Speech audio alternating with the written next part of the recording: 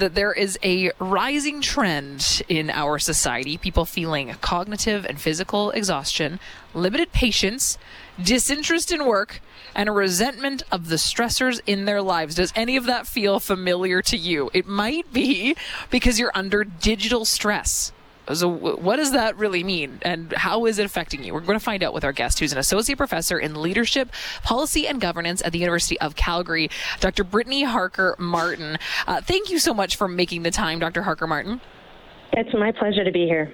You wrote a really fascinating article for theconversation.com, and you talk about that general malaise that is sort of sweeping our society. Before we get into the digital stressors, let's just talk about what is happening right now, because I think that a lot of people can relate to what I was just mentioning, people feeling just disinterested in work and just resentful of stress. Why is this happening? Yeah, there are so many different reasons why it's happening right now. And a lot of it comes just as a product of the pandemic and all of the uncertainty that was part of that, and then getting back into our lives with the still uncertain circumstances. There's just a lot of reasons why people are stressed. But the intention of the article was to also draw attention to these stressors that we seem to be ignoring in our lives as annoying or a little frustrated. But if you really pay attention to how often they occur, they can actually be building up into one of the common reasons for our distress in life right now. Okay, so you're talking about things that you define as microaggressive tech triggers that cause digital distress. So, we know that we're likely, most of us, addicted to our phones, and we probably have an unhealthy relationship with them. Likely every week you get that screen time report and are horrified at your own behavior. But what are we talking about when we're talking about microaggressive triggers? Are these the fault of the user? You know what? It's actually just in the design of the way that we interact with our technology. And there are different tech triggers that occur. So in the article, I talk about the three big buckets of these tech triggers that actually create these different psychological states of feeling psychologically lost, or like we're failing all the time, or even creating aspects of fear. So let's go through them there, because I want to get a little in depth with each one of these. There are three different areas that you identify, and in each one, I completely relate to these, and I think that they are kind of a good alarm bell for the ways that your phone and the activity online that you have could be really affecting you. So the first one, you talk about prompts, like banner notifications, things that are kind of coming to you, creating a feeling of being lost. Let's dive into that a little bit. What do you mean by that? So if you think about your experience, when you're working on your technology, whether you're doing it as something, where you're trying to relax and you're on your social media, or if you're actually in the middle of working on your computer, apologies for that. If you're actually working on your computer, we have these moments where these pop-ups will just interrupt our thinking. And what that does is, they're called alerts for a reason. It alerts our system to say, here's something else to pay attention to. And the body has a biophysical reaction to that, where we feel like we need to be paying attention in a different way by having all of these different chemicals that shoot through the body in case we need to protect ourselves. But the same reaction occurs in something like a tech notification. And so we've kind of learned to just ignore it and move on, but we still have that moment of just feeling startled for a moment, kind of like a jack in the box, and then we move on.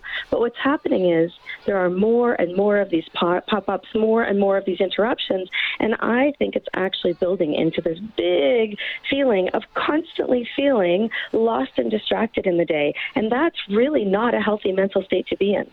It's just so, I think, unnatural to our human biology and what it is that we're designed to be doing.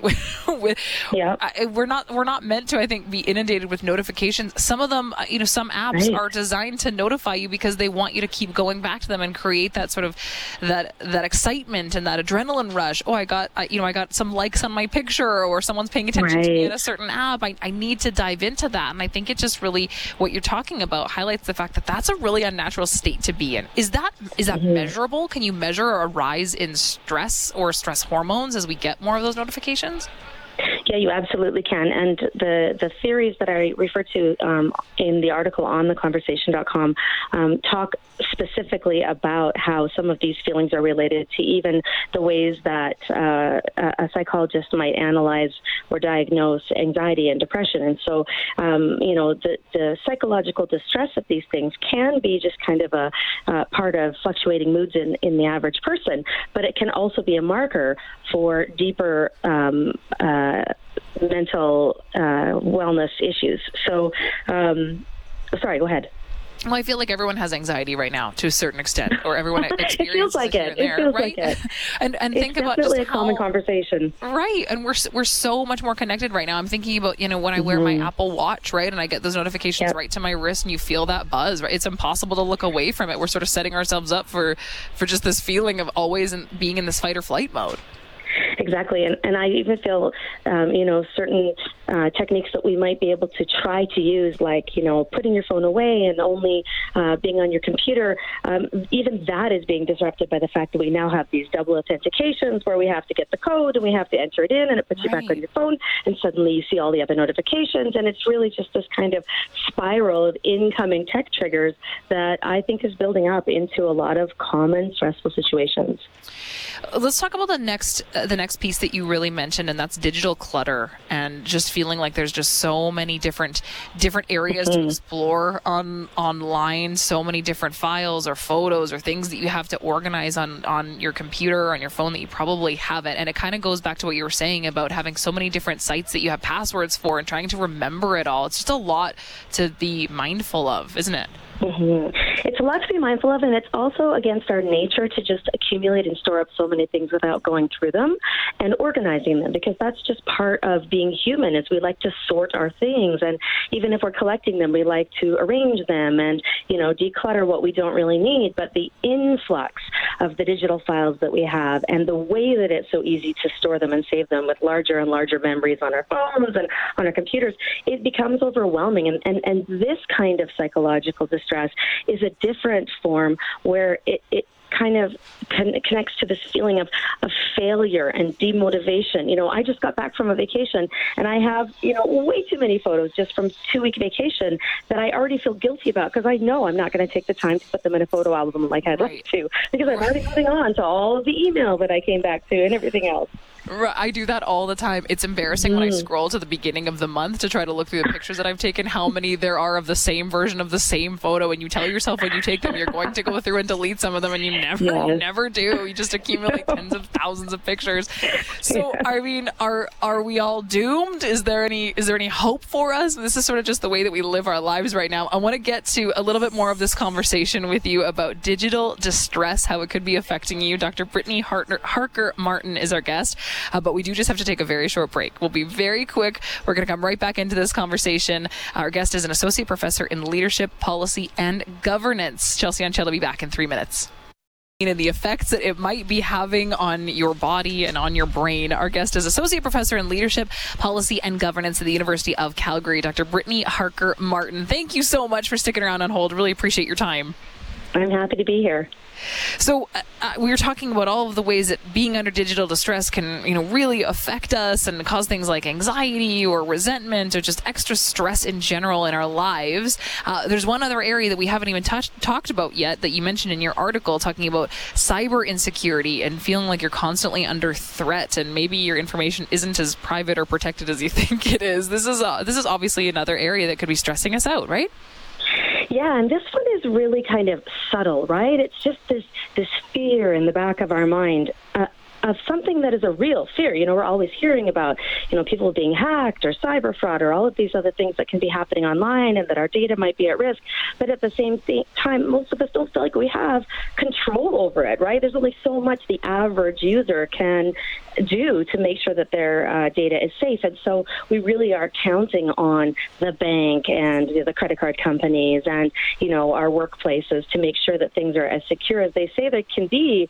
And yet at the same time, we're still always hearing stories of hacking. And so I think there's this kind of underlying fear that just kind of burns in the back of our head that creates a sense of not feeling psychologically safe.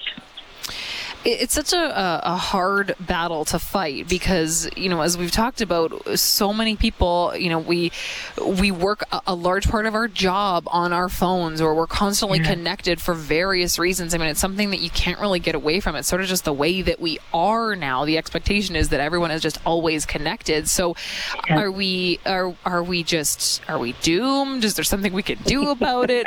What's the best option here? I know. It really feels like that. I think the most important thing is that we really need to just be more aware of it and start paying attention to it, because you say it's the way that we just do things, but it's actually just been the way that we've been doing things over the last, I would say, 5 or 6 years.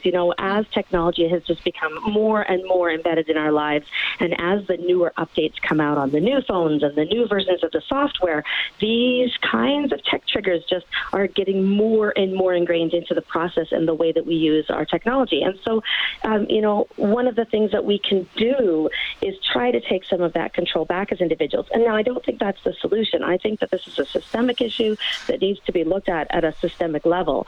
But in the meantime, there are little things that you can do, like deciding to turn your phone off at a certain time, like saying to your employer, this double authentication thing puts me back on my phone in a way that's unhealthy for me. Because I think if we start to see that it's affecting wellness, and if we can actually start to track that measurably, then we're going to see maybe some changes. Because, at the end of the day, employers want their employees well, and people want to be well in society. It's interesting when you say that this is really only the way that we've done things for the last 5 or 6 years. I think it really puts it into perspective that this doesn't necessarily have to be the way that we continue. Do you feel like we're kind of at a critical point where we need to just reframe our relationship with tech? Well, I know that the big buzzword right now is that we're in a mental health crisis. So we know that by using that term, we are not actually getting a handle on the situation. And this conversation about this, general malaise across society is, everybody's feeling this stressed out, burnout scenario. And so, we actually need to do something about it. I don't think that we're helpless, but we're not going to do anything until we recognize that it's happening. And so many people have resonated with the article by saying, yes. But until the article was written, they didn't really think about all of those little things that we have amazingly just coped with. We've got these coping mechanisms that we just swipe it away, or we click allow all and we just move on with our day. But I think it's deeply problematic, and we need to start doing something about it. Yeah, and it's unnatural for us. It's unnatural for us as humans. So I really appreciate you highlighting some of the ways that the way that our tech can impact us in some negative ways. It's really, I think, important to really be able to wrap our minds around the way that you have clarified it in this article. So thank you so much for making the time. Thank you for writing it. Really appreciate it. Thank you so much. Of course. Take care. Dr. Brittany Harker Martin is an associate professor in leadership, policy, and governance at the University of Calgary. If you want to check out her article, it's called "Are You Under Digital Distress? 3 Ways Tech Triggers May Be Affecting Your Mental Health." It's on theconversation.com. And I was one of those people that read that and said, yep, it all really applies to me. So I'm sure that it did to you as well.